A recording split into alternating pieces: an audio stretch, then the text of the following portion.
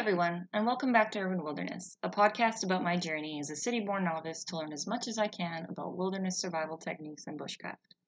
I started 2021 by watching and reviewing a Netflix original called Daybreak as part of a series of episodes I'm calling High School Apocalypse. Part 1 reviewed episodes 1 to 3 and was packed with entertaining survival scenarios for me to dig into. Part 2 will cover episodes 4 to 7. The show begins with a commentary on bombs falling on downtown LA and the resulting blasts either killing or transforming all adults into undead. The only survivors in the post-apocalyptic Glendale area are children and teenagers. I'll begin with some amateur research I did on atomic blasts. There are 4 factors to wrap your heads around when it comes to this literal earth-shattering explosion. First, the blast. Its equivalent lives somewhere in the range between 700 and 5,000 tons of TNT. Second, the heat. The brilliant fireball is as hot as the interior of the sun. That's 100 million degrees Celsius. Third, the initial radiation. And fourth, the residual radiation. The human history of nuclear detonation had way more test sites than I thought. It depends on the country, of course, but like I said, it's way more than I thought. It's a certifiably shocking topic to research. So, actual atomic explosions, Hiroshima and Nagasaki in 1945. It was so devastating. If you couldn't name those 2 cities, I recommend taking a moment to ask yourself why. Our protagonist, Josh Wheeler, has not specified the nature of the bombs due to his own ignorance and is yet to determine them for us as his audience. In episode 4 of Daybreak, we get acquainted with a different kind of survivor, a woman who was a teacher at the high school. She survived the blast and retained a large portion of her humanity in comparison to the other adults left behind. For the most part, she's not a ghoulie, but presents with brain damage that is explained later. But spoilers are to be expected in a comprehensive summary. So she was thrown down a flight of stairs and sustained a major brain injury moments before the big downtown explosions 6 months prior to the pilot episode. The teacher, maliciously nicknamed Miss Crumble, only consumes insects and animal blood that we're made aware of. It's safe to hypothesize that she's retained a portion of her intelligence as well. But it's soon made clear that she's not the only adult.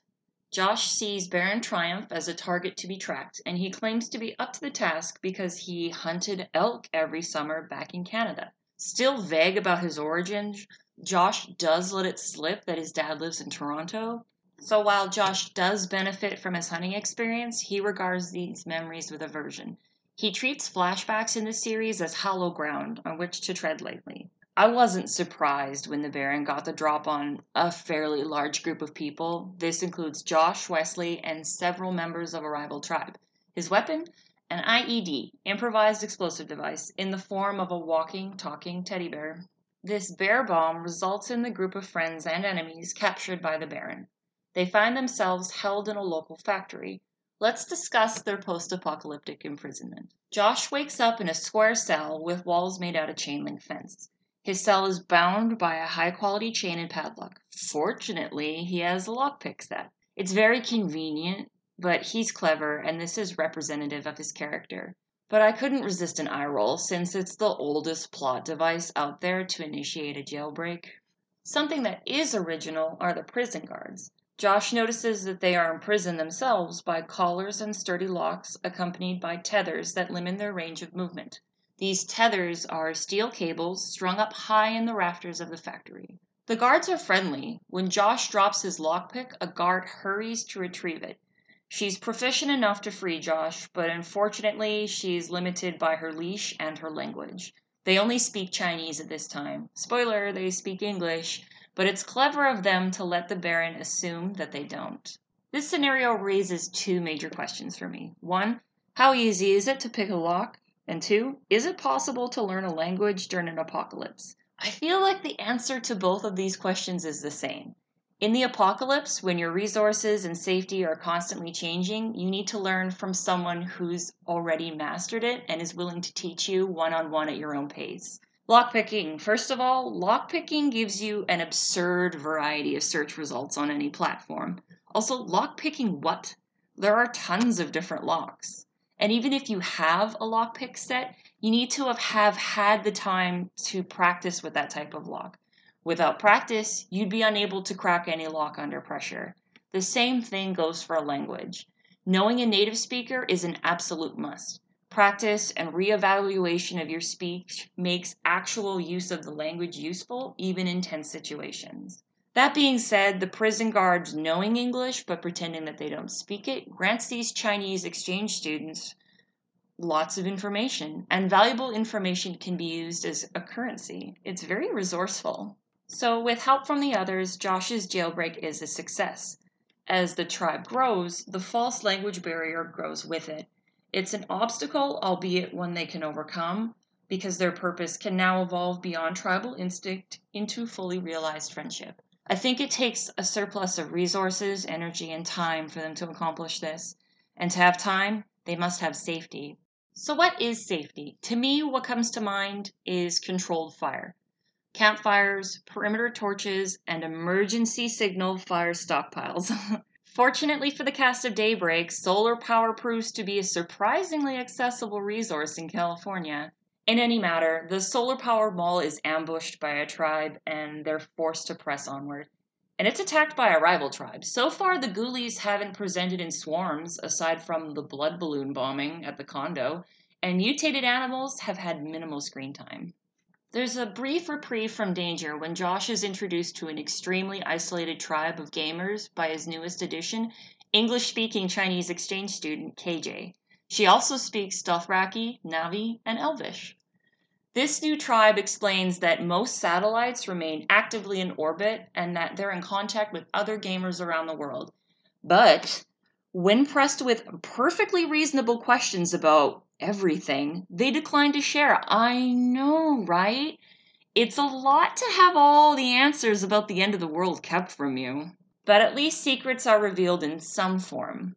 The remaining adults in Glendale, that is, the Baron and the biology teacher, nicknamed Crumble, they have growths on their backs. The Baron's are implied by his back bulging beneath a sweater, but Crumble's are shown.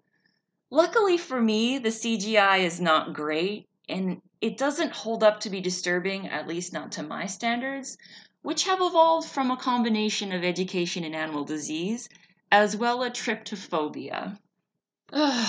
It's an aversion to the sight of irregular patterns or clusters of small holes or bumps. It's not officially recognized as a mental disorder, which is fine, but in my experience of disease and parasites in animals, it's not an irrational fear. Sure, lotus flower pods make me uncomfortable, but that's exactly what Crumble's situation looks like, honestly. My point is that a pattern of infected indents in skin means a parasite, and dare I say a fungal infection? This disturbed feeling is rooted in the absolute fact that parasites and fungi are hard to kill. They're not fun.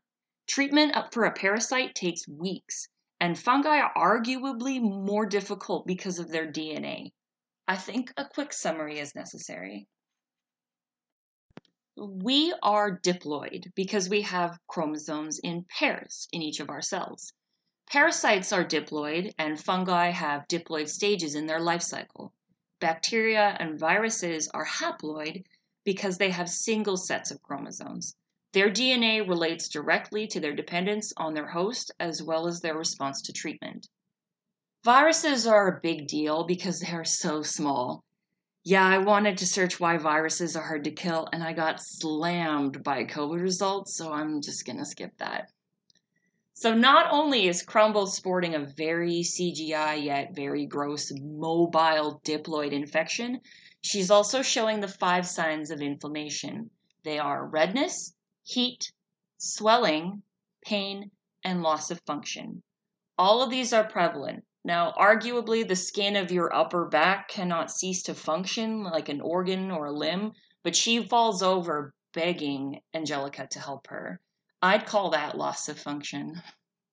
Now, it's just the dark comedy of this zombie apocalypse series coming full circle when Crumble revisits her roots. She imagines herself as a star of a sitcom about her life in which she is a partially controlled ghoulie back at the high school teaching biology. Her lesson plan focuses on neurogenesis, the study of the human brain in constant growth and healing, with emphasis on its 100 billion neurons and 480 80 kilometers of blood vessels. Her passion for details, she's a woman I can relate to. The tribe inhabiting the old high school admits that they were able to grow strawberries because of a fact they were taught in Crumble's biology class.